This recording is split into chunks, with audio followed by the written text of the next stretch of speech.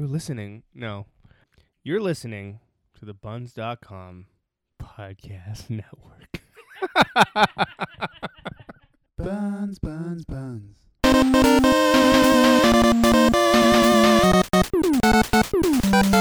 Hello, lovers. Welcome to You Gotta Love It, the show where you tell us and the rest of the world the things that you love that we might have missed, the show where you can come to discover the best things you never knew existed, and the show where you can force us to sit through the worst entertainment you can find. And I'm really using quotes this week and say, you gotta love it. Yeah. My name is Koji. I am part-time regretting my choice not to have air conditioning. Well, almost full-time. Me too. And I don't know, full-time rock climbing ambassador. I went from straight-up beginner to just bringing people into the fold. And with me, as always, is my good friend and mural artiste, Andrew Patterson. What's going on? It's toasty. It's warm. Yeah, just sweating it out, getting the toxins out, you know? I do know, yeah. I don't know if I have any toxins left at this point. I hope I remember the material that we're supposed to speak on, because some of it I've blocked out, and some of it's so crazy that I'm not sure if I imagined it or if it actually happened. Yeah, interestingly, the heat and a combination of the heat and me fighting off something, so the last week or so has felt like a fever dream, and that movie, The Hidden Gem for this week, really just plugged into that in a very fitting way. Well, so the hidden gem for the week is a movie called Sorry to Bother You. I think as always, yeah, this early on, we should absolutely say full spoiler alert as usual, because it will be impossible to talk about this movie without spoilers. Oh yeah, and you should pause it and see it first. Yeah, 100%. Pause it right now. Don't listen to this episode until you've seen it, because I think we're on the same page that you should see it. Yeah, absolutely. Yeah. And interestingly, I think these two movies have something in common, which, given how you've been speaking about the You Gotta Love It for this week, I'm interested to hear your thoughts when I bring up the similarities. Okay. So yeah, Sorry to Bother You, Boots Riley of the hip-hop group The Coup, his directorial debut. I didn't know that. Yeah, it's apparently been a long time in the making, in terms of him having it as an idea, and apparently writing the entire script or something, and he read the script, or the script was published in some way, shape, or form. My notes are incomplete, I'll be honest, and I can't remember, but I remember reading quite a few interviews with him, because I've been highly anticipating this movie since I saw the trailer. Yeah. Would you agree? It's got the cast are well, that's as it. well. As soon as I saw oh my god, why am I drawing a blank here? The main actor in the movie. Right. Lakeith? Yeah. Yeah. Why can't I remember Lakeith I don't know. What's his last name? His last name is Stanfield. Lakeith Stanfield. As soon as I saw him, I was like, I'm in, because everything that guy has done so far, being granted, I don't know how wide his catalog is, but everything I've seen him in so far, I'm like, I'm in. He's a rising star. He's if you were to go by the current issue of GQ, yeah, and they will have a feature where it's fall fashion with 8 up and coming young actors. He's in it for sure. Or maybe that already happened, but that's who we're talking about. If you don't watch Atlanta, my favorite episodes of Atlanta feature him heavily. Yeah, exactly. Yeah. Atlanta. He's also Get Out. Yeah, he's in Get Out. What else? He's in more stuff than that, but I mean, those are the real marquee. He's really just adding to his resume as being the go-to guy for. I don't know if I've seen a movie or a show that isn't kind of surreal that he's been in, you know? Oh, he was in Death Note. Interesting. Straight Outta Compton. Okay. Selma. He's in Dope. Really? Yeah. How crazy is that? He was in the movie That is crazy because I love that movie and I got to rewatch that movie. Snowden. Anyway, a bunch of stuff. So how should we go about this? I think just summarizing what the movie's about. Maybe Can you explain to me and everybody else what this movie's about? I need some movie, help here. This movie is largely, I mean, it's set against the backdrop of Oakland, California, which is where Boots is from, and I think that plays a very strong. It's like a character in the film, kind of like throughout, even as crazy as the film is. And it's about a guy, a young black man, who's, I guess down on his luck. He's living in his uncle's garage. His girlfriend is like an artist / activist. She does like politically charged art. Yeah, he owes back rent. He owes back rent, and he just really needs a job. And he gets a job at a call center as like a telemarketer selling books. And that's sort of like the setup. That's how it starts. And the sort of catalyst for the movie is that, he just wants to be good at something. I mean, there's a lot at play in this movie. There's a lot of social commentary. The whole thing is like steady social commentary. Yeah. In a very sort of darkly comedic way. But it's also worth noting that up to the point where he gets the job and right before his first day at work, the movie is quirky, but it's not like crazy. It kind of feels, it has like a bit of a Wes Anderson vibe or something. It's just like, oh, he went to the job interview and he's showing them his like, high school trophies and some other stuff. And so he's like a bit of a off kilter guy, but it's not like, you're just like, oh, maybe he's just like a kooky character. Right. And then after he's been on the job, he just wants to be successful. He wants to make some money so that he can support himself, so he can move out of his uncle's garage, so he can help out his family, so he can, it's just like basically the fucking, like the human condition, Right. He just wants to make ends meet. And there's this old black man, played by Danny Glover, who sits beside him. And he basically tells him that if he wants to be successful at this job, he needs to use his white voice. And, you're kind of like, even still at this point, especially if you haven't seen trailers, which I had seen many of, so I knew this was the case. Yes. He's basically just like, okay, well, like, thanks for the tip, old man. He's like, no, like, for real. And, like, they have a conversation. He shows him what a white voice sounds like. And I believe it's Steve Buscemi is Danny Glover's voice. I think so, yeah. They have a dubbed voice. But the best part is, at first, he's like, you mean like this? And he kind of like pinches his nose and does like a nasally kind of white sounding voice. Yeah. And the guy's like, no. They can see right through that. Yeah. He's basically like, you need to, he just speaks to like sort of the entitlement of like not knowing the black experience or not knowing the experience of like, middle to upper class white. Right. Like, that's the voice that you need to put on. Yeah. And so he discovers his white voice, his inner white voice, is voiced by David Cross, one of my favorite comedians. And the rest is kind of, it really fucking, I mean, it's already kind of wonky at that point, but it really goes off the rails. And the whole movie is like really just continuously getting crazier and crazier until it hits a point where you think it can't get crazier. And then it gets even crazier than that.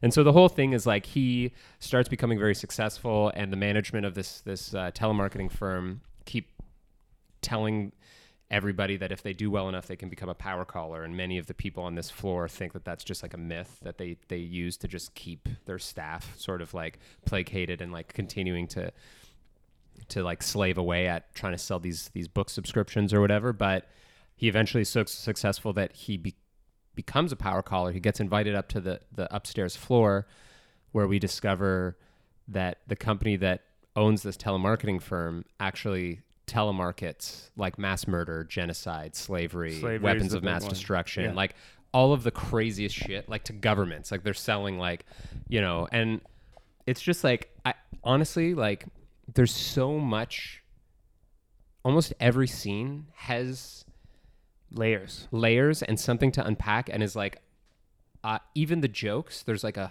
hilarious but very dark commentary on something. And that basically sums it up. But so he does really well, and it kind of changes him. Yeah. Or It's hard to say He because wants to turn a blind eye, basically. He But- doesn't want to like really acknowledge what he's doing. you also feel for him because it's the first time that he's actually been good at something, and like he's very clearly good at this. Yeah, and he's able to help out his family. And Yeah. And so it's very, very interesting. But then it goes even further than like black people being voiced by white people and oh God, to like an insane. We should also mention Army Hammer's in this movie. yeah. but, he does a great job as the character that he is. It's Yeah, nuts. like a Tesla, Bill It's Gates. like an unhinged multi like billionaire who Yeah. basically just like is so wealthy and so driven by power that like he doesn't like things that seem totally normal to him Yeah. are crazy to everybody else. But he is genuinely just like no like Yeah. which is the perfect. He acted that so perfectly in the scene that we're probably about to discuss. Right. But it gets so insane to like a degree past what you would think insane was that you're just like, what the fuck? But it kind of makes sense. Yeah, Koji and I, that's what's so funny is Koji and I saw this in theaters, in like a pretty full theater. Yeah. And like, I feel like that's the type of scene where it could jump the shark. Like, I feel like that's the type of scene, the turning point in this movie where it goes from like 11 to like, it skips several numbers and goes to like 42. Yeah. People would leave, you know? Yeah. Like in other movies, like that's like the kind of thing where, but they did such a good job preparing us for that. Right. And like the whole movie is also, we should be noted, is it's like surrealist, like the way it's filmed. Like when he makes a call to somebody, he will like fall into their living room or their kitchen to their dining room table, like his entire desk, and Yeah. he'll be like in the scene having a conversation, or they're like sitting on the toilet, and he like is Yeah. like sitting directly across from them, like breathing on them while he talks to them to sell them something. And so it just gets more and more surreal to the point where there's some weird stuff where you're almost not sure if it's like Part of the imagined. gag? Yeah. Imagined or real. And this all kind of reaches a fever pitch when he discovers that Armie Hammer has come up with this plan to create So, okay. I mean, we're trying to explain it as best we can because this movie is crazy. But so Armie Hammer's company, along with other things, is essentially modern day slavery. So yeah. there's commercials throughout the movie for his company where you get free room and board, Worry free. free food, like your needs taken care of for life, but you work for them also for life, and you can't leave, and you never make any money. And so he's wildly successful because of this company. Like, you know, they're beating China, they're beating everywhere else in the world for manufacturing goods because essentially they don't have to pay their workers very much. Or they don't have to pay their workers, but the cost is just like the living costs of these workers who are like sharing bunk beds, essentially. Yeah. It's like a prison that's Yeah. like just like thinly. It looks like a prison that they just like added a coat of colorful paint to, Right. and gave them like colorful sheets. But then he comes up with this idea of like, well, what if we made these workers better than just regular workers? And he decides to crossbreed humans and horses genetically. So But not there's- centaurs though. No. Like, They're it's like a giant muscular human with like a horse head that's also kind of human. yeah, there's a word for that. Equa. No. Oh, what? Anyway, you What do you mean? explain it, and I'll figure out what it is. Yeah, so I mean, I kind of want to start switching gears because we're basically just describing scenes from the movie. But basically, our protagonist goes to this crazy party at Armie Hammer's house, and he gets invited down to the basement where he presumes that he's going to be offered some crazy amount of money or promotion. And it turns out that Armie Hammer wants to share this plan where before he even gets to share the plan, he's like, I just want to show you this video, and then I'm going to make a proposal to you. And Lakeith Stanfield's just like, I really got to piss, man. And he's just like, okay, fine. Like, go to the washroom.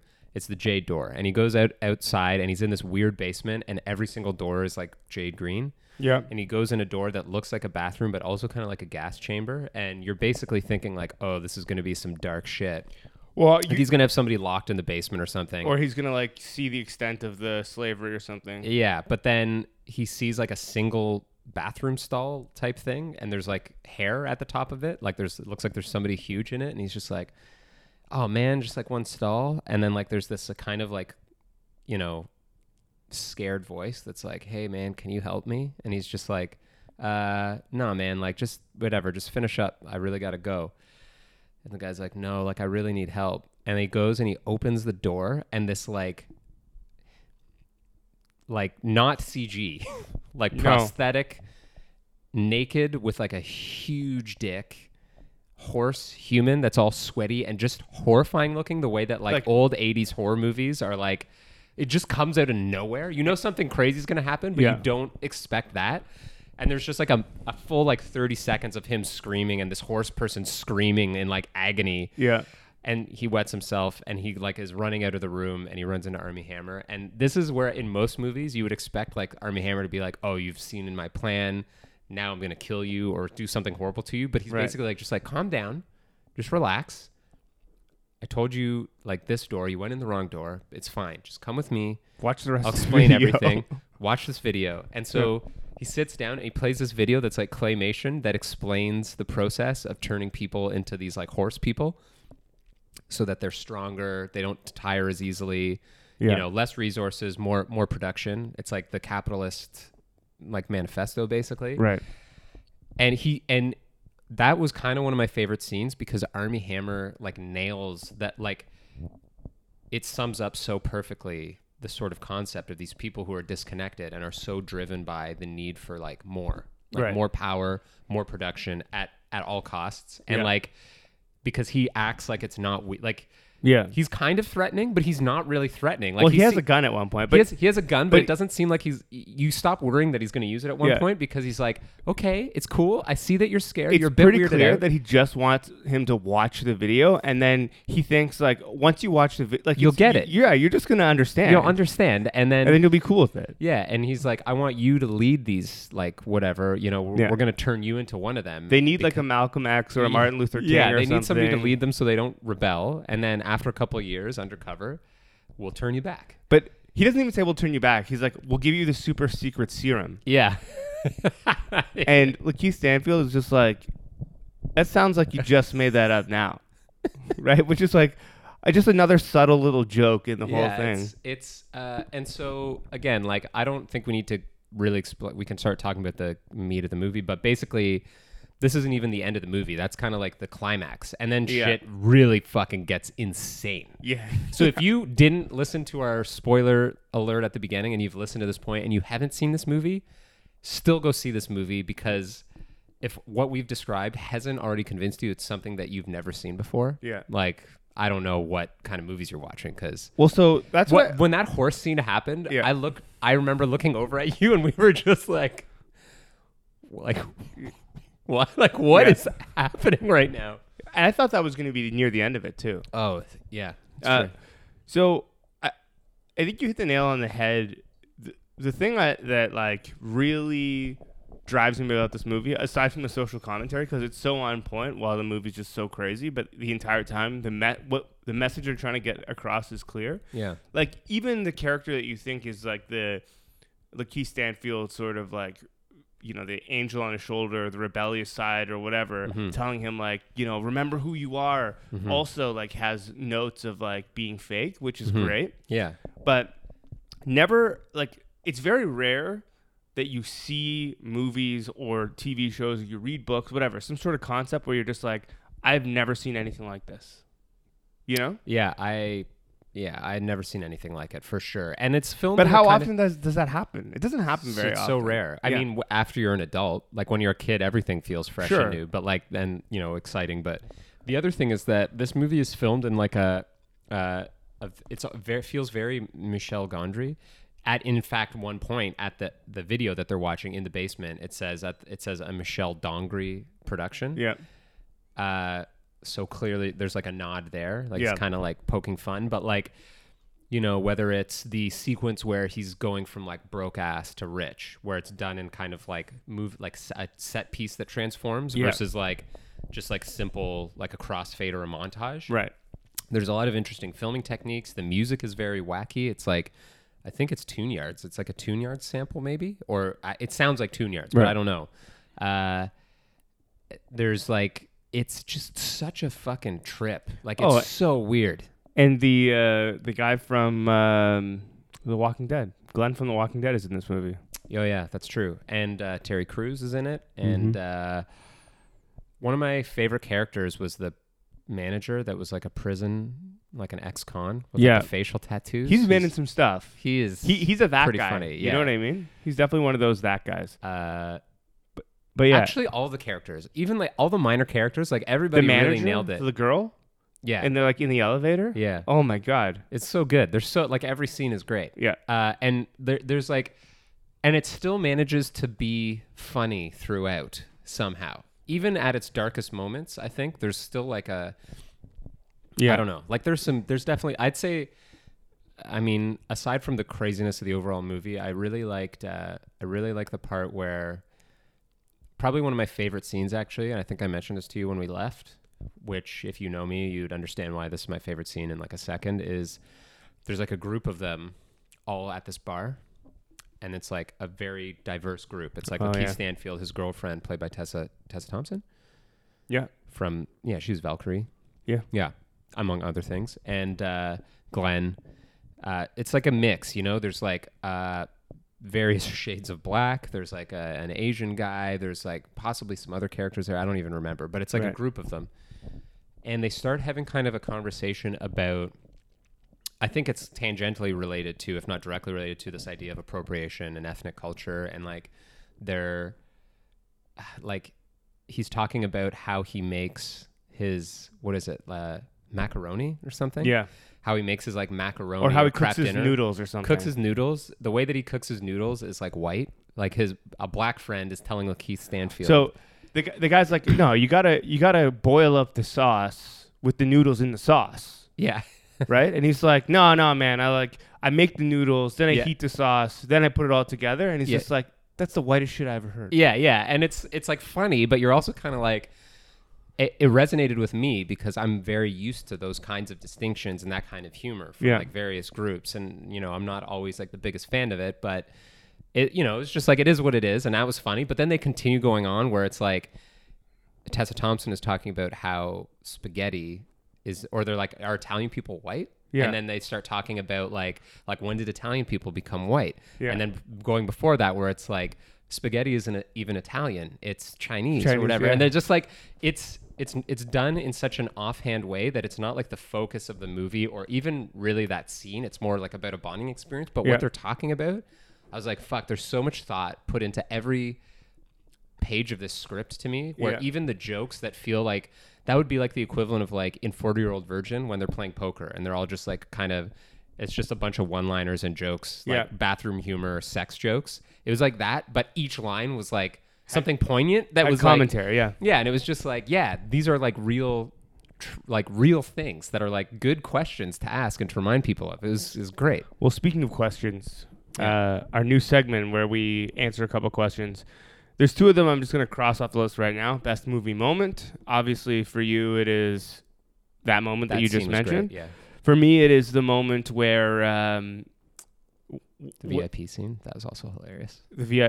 That's a great scene, too. No, but when he comes back. When he's watching the video is like my favorite part.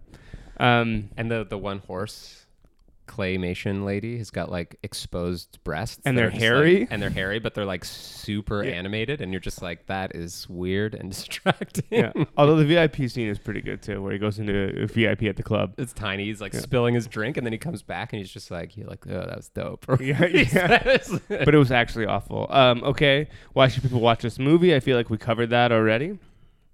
This is a hard one. I don't know that there's an answer because the movie's so new. Who stars in the reboot? I don't even know. You know, no, don't reboot this movie. Yeah. Okay. So, how much would you pay to see this movie? Is it a movie that you rent, that you buy, that you see in the theaters? Theaters, obviously. I'd pay a significant amount of money to see this movie. Yeah. Like if somebody told me they were rescreening it at TIFF, and the director was going to be there, $100. Would you pay $100? Yeah, easy. Yeah, so would I. Easily. Yeah, easy. $100 easy. Yeah, without question. Just I want to hear. Like, I don't even know what I would ask if I would ask anything, but I want to hear what people would ask and what the answers would be. Yeah, like totally. There's just a lot of shit going on there. Okay, so far Well, first of all, how much did this movie cost? And then so far, how much has it made? Uh, It was initially released January 20th, 2018. I assume that's like some sort of film festival release. I want to say. Fuck, I don't know. It's tough. It is very tough. I mean, the more we do this, I think the more of a grasp we'll get on these things. But I'm gonna go with my gut, which could be way off, and there's probably somebody listening that's gonna laugh when they hear this. But I'm Yeah. gonna say $45 million. it cost to make. Yeah, And how much did it make in the theaters? 60. Okay, well, you're not so far off as far as what it cost versus what it made, but those two numbers are It's just wildly. entirely wrong.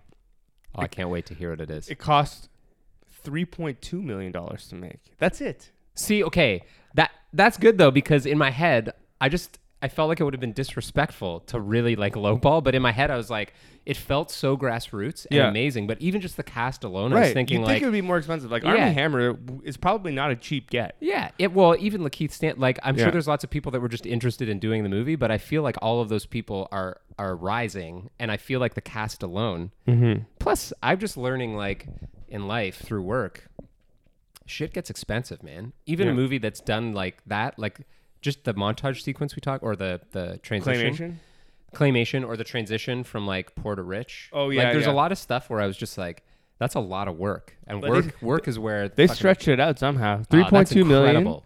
Power, And it power to made, those guys. That's fucking amazing. It made just shy of $15 million so far.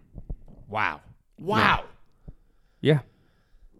What? Domestic. Fuck. I don't know. That's so crazy. It hasn't had any overseas release. So it is a wild success at this point, right? Costing $3 million and making $15 million. That's 5 times. Right, but Return. it's still like, that's nuts, man. Pretty That's so crazy. Okay. Those two numbers together is like a fucking like post rookie salary in the NBA. Like Yeah. if you're off like your rookie contract, Yeah. you could get like a fucking $18 million offer. So maybe LeBron is going to be winning Oscars sometime soon. Okay. Space Jam 2. Yeah. Our next movie, speaking of crazy, is... Can't wait to hear what it cost. When was it made? 2000. 2008 film. The Oh, I was gonna 2008 say film 2008. Fuck. that kind of destroyed a bunch of careers, including Emil Hirsch. Speed Racer. Based on the the old cartoon The anime. I guess kind of, but it's not It's really like Hanna-Barbera done in like a anime style. anime style. I don't know. Yeah. I totally thought Speed Racer was like a manga. I thought it was based on like a manga. Let's see. Oh, it is Japanese. Yeah. Called Go Go Go Hepburn. Japanese media franchise about automobile racing. Was originally a book printed in 1966 and became an anime, 52 episodes in 67 and 68, and later rebroadcasted from July 1st to September 25th in 2008. But I guess that's when we watched it. Anyway, not important. It's an old cartoon about a racer and his friends and his family and their pet monkey. And this was the live-action version of that animated movie. By the Wachowskis. Yep. After watching this, spoiler alert as to my feelings on this movie, I'm surprised they are allowed to make anything. Jupiter Ascending came out after this movie. Yeah. Oh, but like, think about what was the last hit they had? The Matrix? You know? They do Cloud Atlas? Yeah, that was shit also. Yeah, no. Anyway, no, sorry, no offense. But like, listen, Emil Hirsch, The Christina. podcast is called You Gotta Love It, Yeah. Koji. Well, I love this cast on paper. Yeah. Emil Susan Hirsch, Sarandon. Christina Ricci, Matthew Fox, Susan Sarandon, John Goodman, Korean pop star Rain. I think he's Korean. And I think that's it as far as... Oh, and then the guy who was friends with the monkey, his name is apparently Kick Guri, this guy. Yeah. He's been in some funny stuff. He's in Edge of Tomorrow. Anyway. Yeah, you're right. He is. Yeah. Not important. But what's interesting about this movie is, so it is about a racer and his family whose brother dies in a horrible accident racing, and his older brother, and the younger brother kind of picks up the mantle, decides to be a racer, and has become one of the world's greatest racers, and is now going to be recruited by, again, big franchise. It's kind of Megacore. yes, which is one of the similarities I think to our last movie. One of them, just one. Yeah, but and he said, "I'll take care of your entire life if you sign a contract with me." And he's like, "No, I'll never sell out." Mm-hmm. Essentially, I'm gonna race for my dad and his like mom and pop team or whatever. And things happen. He gets sabotaged, and the story is so wild. I don't even know how to describe it. Like, a family comes to him and says, "You know, if you help us win, it'll help sabotage the people that fucked you over." Mm-hmm. Get me into the final race, and Grand Prix. we'll tank their stock price because we're a rival company and our stocks will go up, which means theirs will go down. Mm-hmm. So he enters this very dangerous race in which his brother died racing, helps this other family, this rival family, and it turns out at the end of it, it's a double cross. Spoiler alert. But somehow through a technicality, Speed Racer is allowed in the final race anyway to race against this original corporation, the corporation that double crossed him, and a bunch of other people that you've met throughout the movie that don't like him for various reasons. Mm-hmm. To prove that real racing without cheating and whatever. There's a lot of go on. But David and Goliath kind of the shit. entire style of the movie is bananas. Yeah. Bananas. It's like, how do you even describe this movie? That's it's like Who Framed Roger Rabbit with 3D animation, maybe? On crack cocaine mixed with like fucking LSD. Did I mention there's also ninjas? Yeah, but what I was gonna say, first of all, Yeah. aside from And a real monkey. the the comparison you made with the corporation and the sort of like the man versus, or like, you know, the David and Goliath, we'll talk, you know, like the market versus the individual. Yeah. That's what kind of struck me about this movie is like, to your point, even if you don't like it, what else looked like this or sounded like this or was like, you know what I mean? Like it is insane what they tried to do. That's one of the things that I have is like, It's like they tried to stay fucking so went- true to the cartoon. Oh yeah. It's like crazy. Like when you think live action cartoon, even the Flintstones as an example, which is like pretty John Goodman also in. pretty true to the cartoon to a certain extent, but Yeah. in the end is still kind of a movie. Yeah. Not that this isn't kind of a movie, but it's just like if somebody in this movie, if like somebody was baking pies in another room that you didn't see and like little like smoke like smell Yeah, it's somebody things lifted like- up by their nostrils. yeah, wafted into the room and somebody smelt it and then like floated into the other room, I'd be like, "Oh, that's totally what I would expect out of this movie." And that sounds amazing. Yeah. And I don't know if you know this, but this movie has had a huge resurgence. There's it might be a Kickstarter or a GoFundMe or something to raise enough money to remaster this film for IMAX. So I was going to say, did this come out in IMAX? Because so they can IMAX release this because people love this movie. When I watched it on TV, when I watched it on a Your TV, TV, yeah. it just about gave me motion sickness. So seeing it in IMAX, like, okay, here are the things that I'll say that are good. Yeah. And there's actually probably quite a few. The first being, I do have to give my hats off to the fact that they really fucking swung for the fences in terms of like, let's make this unique. Yeah. There's how a real it's monkey. presented. That's I like that. Yeah, it's crazy. Some But like that kid got a lot of monkey acting experience. two, Yeah. no matter how ridiculous and unrealistic it is, the racing scenes do capture a sensation of there's an intensity to them. Like even though the cars seem to be able to just spin 360s unlimited amounts while maintaining their forward momentum, and people and like they never get scratches, but they fucking are constantly bumping each other. Yeah. It's basically like Hot Wheels. Like it's so over the top. It reminded me of a Nintendo / Sega game called Rock and Roll Racing. Absolutely, or like F-Zero or fucking Burnout. Rock and Roll Racing had weapons though. San Francisco 2049. Yep. San Francisco Rush 2049. That's what this was like. Yeah, but they had weapons though. Yeah, but still. Anyway, fucking Wipeout. There's so many. But it did capture, like, one thing that I really didn't like how it looked was like the there's so much color keying and green screening in this movie that like so much effects and animation that's so saturated that like when they're racing through the desert, for example, and like they try to get a parallax effect. Yeah. And it ends up looking kind of stop motion-y, but like I didn't like those scenes because they were just like, again, there's too much movement. Like I didn't. That would be my one criticism with the appearance is I think that they had everything dialed up to 100, and it would have been much more impactful if they actually tried to film some of the movie in like keep the saturation, but like in a normal way, you know, like just have like anyway, but so that it looks unique, it sounds unique, it's filmed in a unique way.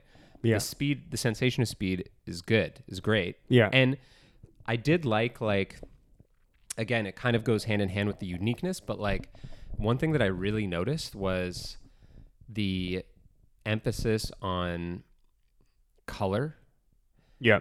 And the costumes and sets that they did create that weren't animated. Mm-hmm. I thought were great. They were it was just a little too much, but like, for example, their house, like there was bits where I was like, this is cool. Like, it's cool that they weren't afraid to use color and they weren't that would have been an amazing job to be the person to be like designing Susan Sarandon's outfits, for example, like, cause it's kind of got that 60s feel. Like everybody's sort of, you know, like Trixie or whatever, like Christina Ricci's characters, like just like the clothes, even the cars, like even though the cars are super futuristic, everything is like kind of softened, curvy, lots of saturated bright colors and pastels. And I really liked that because it was almost to your point recently talking about we're surrounded by so much good TV right now, but it's all dark. Like everything is like, you know, with the exception of maybe like DC shows on the CW or something like. Right. Even those are dark. Yeah. But I mean. Except for maybe The Flash. Yeah. That's sort of what I was thinking of. Or like Arrow's pretty dark. Yeah. Arrow's dark. Legends of Tomorrow. Yeah, that's pretty. It's got some lighthearted moments for sure. So anyway, it's just not common. So even though it came out in 2008, it still feels like it was refreshing, and that was enough to actually kind of hold my attention because even though it was nauseating at like how much it was like, you know, some of the tracks, like they had fun. They weren't afraid to just be like, you know what, kids will love this. And like we're rebooting Speed Racer, let's not try to make it like a gritty like the movie Rush. Like let's not try to like make it a modern like Matrix type adaptation. Let's just fucking keep it like Fruit Loops, like breakfast cereal insanity. And they really did that well. I also like the commentary, the like social commentary about like corporate greed. That was pretty good. And I will say that we've seen some real stinkers, right? Yeah. We've seen some stinkers that have tried to be good movies with terrible acting, and we've seen movies that are just bad movies with bad acting. This movie has, I feel like, you may disagree, but based on probably the script they were given and the setting and how extreme they went to try to reproduce it being true to the cartoon, I don't feel like it was like bad acting. Like they were like they nailed what they were going for, and that was the problem. Okay, was that people like that transition to live action is like. I will say this: I liked, and it's hard. So I think the person who had the hardest job in the entire movie was Racer X. Yeah, and I say he's like because he's the dark, brooding one. Yeah, in a show that is otherwise not that dark and brooding. Yeah, like. but remember when he punched that guy in the face? Yeah. In midair while they were going like 300 miles per hour and they were in midair rolling and he punched the guy in the head and then just chuckled about it. So that's the movie we're dealing with. So I will say that I think that Racer X, played by Matthew Fox and Emile Hirsch, thought that they were in a different movie than like say John Goodman and Christina Ricci. Mm-hmm. Like John Goodman to and the monkey a lot and of the kid. eyebrow acting. Like they were as if they were in a cartoon. They acted as if they were in a cartoon. Yeah. Whereas Emile Hirsch and Matthew Fox, and to a certain extent, some of the bad guys, really acted like it was like a serious movie. Yeah. And I think that kind of was a problem. Like some of the bad guys were great. The snake guy, The characters of the bad guys. That was another thing that I loved. like that snake man. I thought it was the entire team. Yeah. And the Vikings. Like I like that it captured an old like wacky races or like again, like they really fucking took it to such a crazy extreme. And I remember when I was a kid playing video games or watching cartoons, like I loved that aspect, like of rock and roll racing or like Mutant League football. Like I liked that it was like, these guys are the zombies and these guys are the fucking Frankensteins or whatever it may be. And it's just sort of like, or the cyborgs. And this was like, they were all so crazy. Like there was like those girls with like the diamonds. And then there's like the, you know, like the sort of thematic, like, cause I don't know that like that shit would have been like fun to conceptualize and like, oh, okay, you know, like let's, a similar example, but done really well, was in Mad Max Fury Road, where they briefly showed there's like the bullet farmers and there's the fucking, you know, like there's like these different tribes and they obviously that's a lot darker, but it's the same thing. And they go through that like one area of the Badlands and there's all those like hedgehog cars that have like all the rusty quills and stuff, you know, and there's like the people on the dirt bikes. Like it kind of was like that. So that was cool too. But yeah, I agree that there's a bit of a disconnect, I think. Yeah. It's really hard to pull something like this off, I think. And I don't know, like, I mostly feel sad about it because it's kind of another example of people, like, I assume investing a crazy amount of money. There's a lot of, like, actors that I really like in it. Some of them, it didn't ruin their career. Some of them, obviously, Emile Hirsch has been in so many great things. But, like, it kind of... Even though it's not like I would not consider it a good movie, it just feels kind of like a shame, you know? Like it's like it's kind of once again, same thing happened with Jupiter Ascending, also that by the Wachowskis, where it was like people were like, we're not gonna have original sci-fis if they're not bankable. Mm-hmm. And there was sort of that movement where it's like, see this movie, even if you are worried that it's not gonna be good. Yeah. Because we need to support people that are willing to take risks this crazy. And it's unfortunate that like they're just not hitting the nail on the head for me because like I want them to. Like I want it to be like I don't know what it's going to take, but it's just like we're batting 500 on this episode of the podcast so far because the last one was really crazy and they pulled it off. Right? Yeah. Like Sorry to Bother You pulled it off. Yeah. These guys didn't exactly pull it off. So I mean, as long as we're supporting the good ones, I think we'll be all right. Fair enough. So let me ask you here, why should people watch this movie? I guess we kind of talked about that already, which is it's so crazy and they went for it. And I should also mention this because my friend's brother suggested that we watch this movie and I watched it with my friend, Chris, shout out Chris. And we told his brother like 20 minutes in, like, why did you tell us to watch this? High. And his brother was like, are you guys high right now? Yeah. And we're like, no. And it's like, oh. It's just like, you've made a horrible mistake. Yeah. That I was literally just about to say, I was going to be like, we here at You Gotta Love It do not condone the use of any illegal substances. But not for a couple months anyway. If you're the type of person that likes to maybe indulge a little bit in something that would enhance movie viewing, that's what I don't even know what that's. That's not me, you know? That's not my, that's not what I'm into. But if you are into it, I can only imagine this movie would probably just, you would be drooling probably at one point. Like absolutely. It's just so, the amount of spinning and 360 and cameras that are moving through fake space. Yeah, but even the just crazy scenery when they're not racing is like... Oh, that's what I mean. Like the conversation where he's telling him the history of like racing being rigged. Yeah. And it's like, there's so many Michael Bay-esque 360 around somebody's face while they're talking. And the background is like... Constantly moving, but like not at the right speed. Like it's like offset. It's because it's not a real room or something. Or there's like things happening behind them. Yeah. There's even one scene where a guy is talking from two different angles on the same when he's discussing the double cross with the with the other like massive corporation. Yeah. And they're like on one side, on the right side of the screen, it's like a profile shot of the guy talking. Yeah.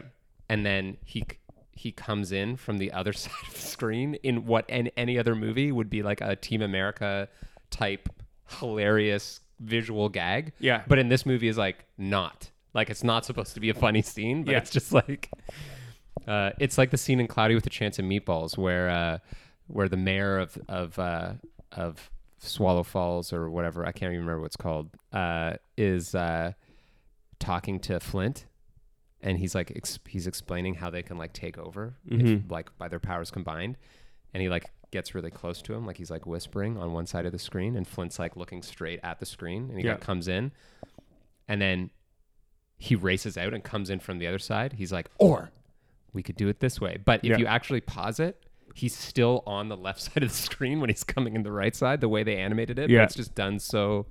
Anyway, that shit cracks me up when it's done right. But yeah. Okay. Who stars in the reboot of this movie if they remake it today? Lakeith Stanfield. Just kidding. As Speed Racer? Sure. Who would you recast as Speed Racer if they did it? Alden Ehrenreich? Okay. And who's Racer X? I'm trying to think of somebody who's really good at being dark and brooding. You know what? I'll just I'll just say Johnny Depp. Just to see what that movie would be like. I was gonna say you should just cast both of the guys from fucking why am I drawing such a crazy blank right now? I don't know. I'm not even sure. The fucking TV show that you and Amanda love. Supernatural. Supernatural. Just cast those guys. Yeah, that'd be incredible. They should just do an episode because they love Speed Racer episode. Yeah, they love doing like crazy parody episodes. Okay, what is the best movie moment? I know what mine is. So there's a moment where John Goodman's youngest son, who is best friends with a monkey, they're secretly watching Speed Racer's race, where he's racing the race that his brother died. Racing years ago, and as John Goodman comes into the room, he like switches the channel, and it's like some Spanish show. German. Oh, so excuse me, some German show where, but like there's also a monkey in it, and the dad's like, "You're not watching this. You don't even understand German, or it's in German." Yeah, and he's like, "Not the monkey parts." Yeah, which I thought was great. Well, I mean, that's a pretty low bar. Well, it was a funny scene. It made me laugh. It's fun. Fair enough. I think, honestly, like, because I wasn't really fully prepared for the extent of how sort of torturous and visually nauseating the rest of the movie was going to be, I actually really kind of was into the first racing scene. Where he's like racing the ghost of his brother? Racing the ghost of his brother, exactly. Felt like a video game. It felt like a video game, and because we hadn't been fully exposed to like that dialogue or anything yet, it just was like, oh, cool, this is like a Hot Wheels crisscross crash, like crazy track. There's like loop-de-loops. People are like flying off the track. Right.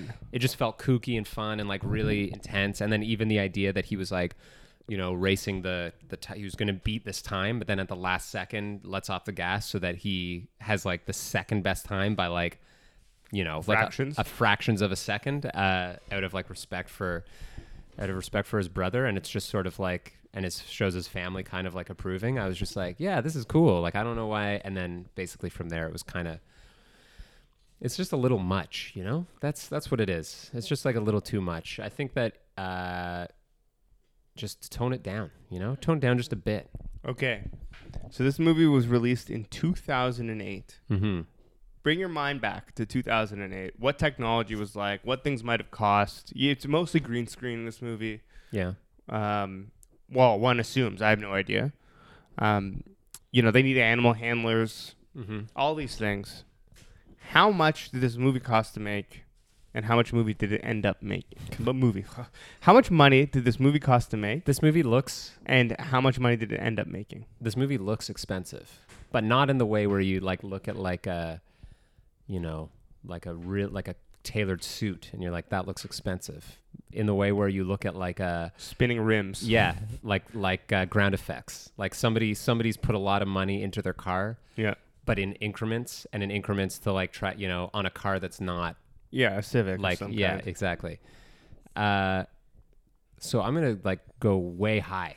Yeah. I'm going to say like $120 million. Is what it cost to make. Yeah. And how much money did it make? Fucking $30 million. I don't know. I feel like this movie tanked pretty bad in theaters because I don't really remember. I remember it coming out and then Yeah. seeing the trailer and being like, oh no. So that would just be an abject failure. I mean, as it is, it's an abject failure. But like, if it cost $120 million and it only made 30, that would 80 be million. What is it? horrible. Tell me. So the budget for the film, $120 million. Whoa! Hit Fucking the high nail five. on the head. That's incredible. You're getting better at this. That's especially after how far off I was the first half of the show. It cost. Oh, sorry, and it made $93.9 million. Wow. Really? Yeah, Wow. which is a lot of money, but not enough to make That's the cost. That's back. still crazy. Yeah, it's crazy. You know what it is? I mean, I know it's like there's like 10 years apart here, but Mhm. it's kind of sad. But in all fairness, okay, so it's kind of crazy because it made domestically $43 million, and the rest of the world $50 million.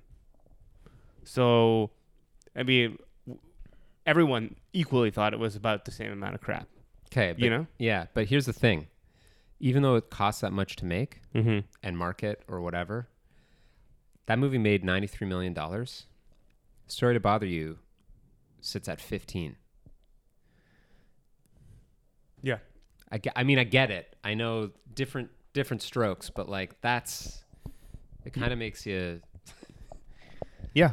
And fuck, that's so crazy. Anyway. no, Sorry to Bother You made 15, Yeah. but cost like Yeah. I'm comparing them like outside of the fact they're very different audiences, very different movies. I'm Yeah. just saying like that movie has so much to say, and I feel like it is like a must see basically. But and the problem is like, you know, there was one theater in Toronto playing it essentially. yeah, no, I know. Yeah, I know. I'm just saying Yeah. like it's a shame that films like that can't get more exposure in a way that doesn't like strip them of their charm and like what makes them important films. It's just Right. like crazy to think that Speed Racer almost made $100 million. It almost made like it basically made $80 million more. Honestly, I think that Sorry to Bother You will be one of these movies that like It's a slow creep. Like it's gonna like well, more than that, like in a couple years from now, like let's say 3 years from now, there's going to be a bunch of kids, 20-year-olds or whatever, 19-year-olds sitting in a dorm room. One of them's going to be like, yo, have you guys seen Sorry to Bother You? And everyone there's going to be like, I've never even heard of this. It's gonna be movie. like the Fight Club of like 20. Yeah. Or like Equilibrium or something. Like one of these like pseudo, well, in this case, not pseudo, but like one of these like intellectual films where like people are like, nah, I don't know. Like I've never heard of this movie. And then they all watch it, and like everyone immediately who was in that room disseminates it to all of their friends. Like, guys, have you fucking seen this movie? Yeah, it's gonna be on some Alamo Drafthouse shit. There's gonna be some Mondo posters, you know. Yeah. So it's gonna be some like crazy like they're gonna screen that shit at they'll definitely screen it at TIFF in the future. Oh my God, I think you should cosplay. We should go to Fan Expo, and you should cosplay as Naked kangaroo people. Lakeith Stanfield in this movie, with just like the head bandage and the bloody wound and stuff. Okay. And I can't really cosplay as the Asian dude. That doesn't really work. He's nondescript. Just bring a sign and swing it around from that one part where he swings the sign around. Yeah. Yeah, exactly. Anyway, what are your suggestions for the week? Oh, that caught me off guard. Okay, well, I'll go first then. Okay.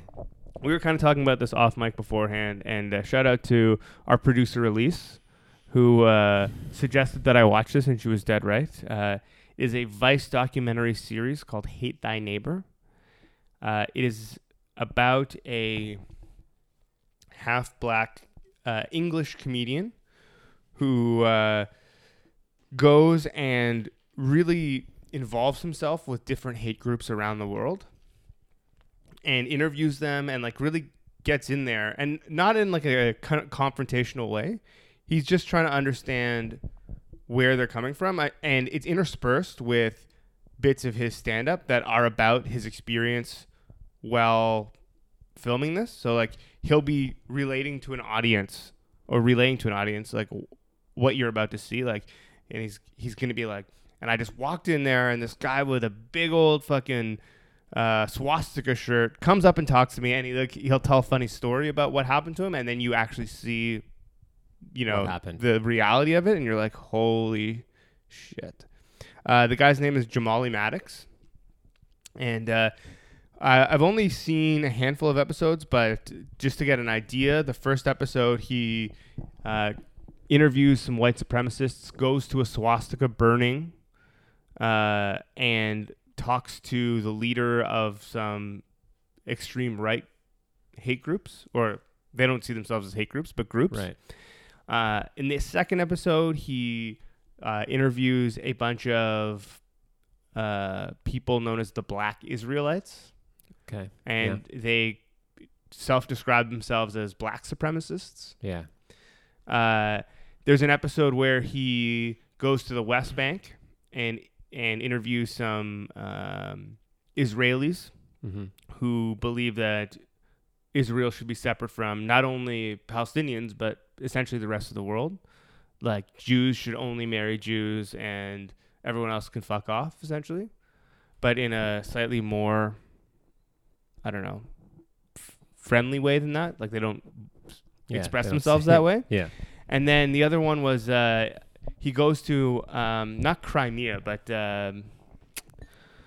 Ukraine. The Ukraine, and after Crimea, post Crimea, and interviews this like militia that were formed in response to Russia's attempted takeover. They actually helped stop Russia from getting any further. This group, and it's actually a militia made up of soccer hooligans.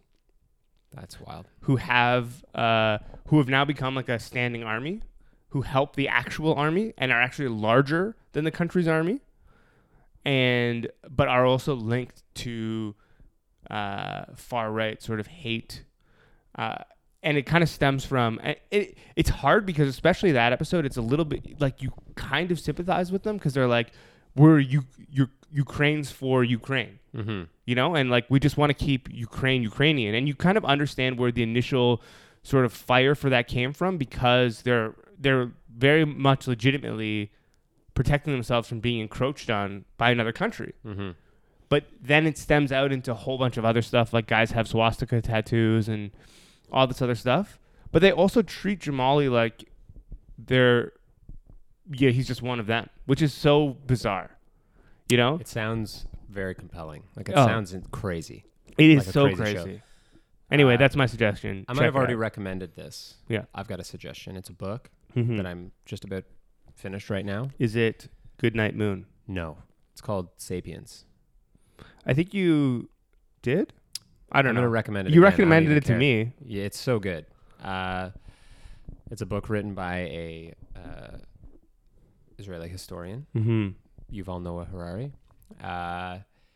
He's written, in addition to this book, there's another book that he wrote after called Homo Deus. So Sapiens is basically a condensed version of the history of human beings going back to the cognitive revolution, or what he describes as cognitive revolution. So like pre-agricultural revolution, basically when like man, as we know it today, wiped out all of the other species of human. Right. So Homo sapiens killed off, or whatever happened, Homo erectus, Homo neanderthalis, all of the other species, and became like the one species.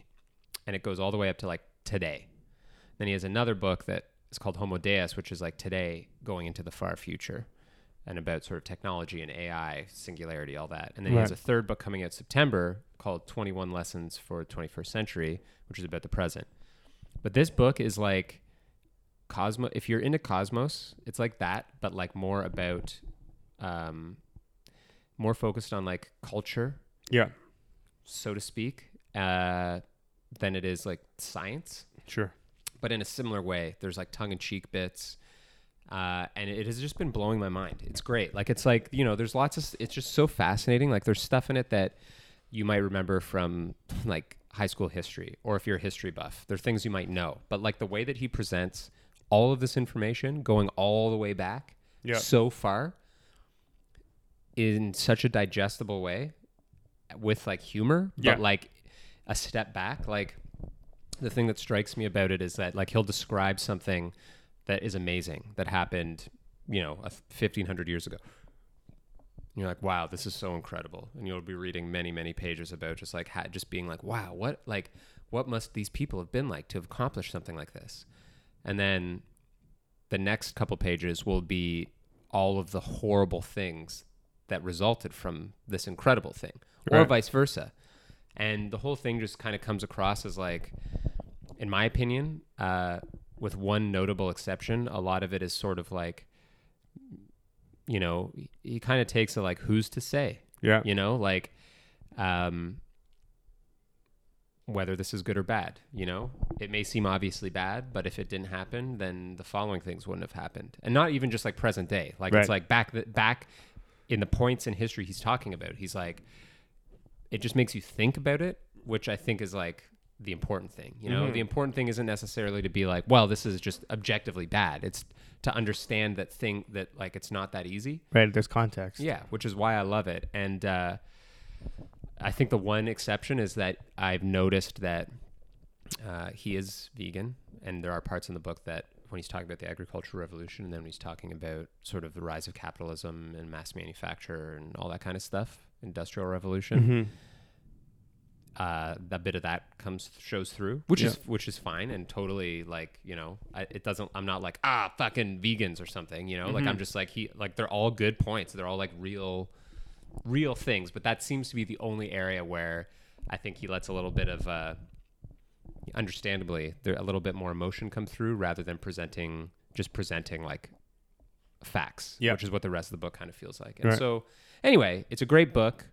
Yuval Noah Harari, Sapiens, or Homo Deus. I haven't started it yet, but I cannot wait to. And I would also suggest that if you're the type of person that doesn't read nonfiction, this is kind of a good starting point, potentially. You know? Like it feels like the way it's written, it's just like very accessible. And it's like it's a large book, but it's not dense. And like you can, you know, I don't know. It's just like, I think it'd be like a good, if you're interested in switching lanes, you know, maybe you're tired of reading fantasy or sci-fi or fiction or mysteries or whatever you're into. Yeah. You want to switch it up, definitely check this out.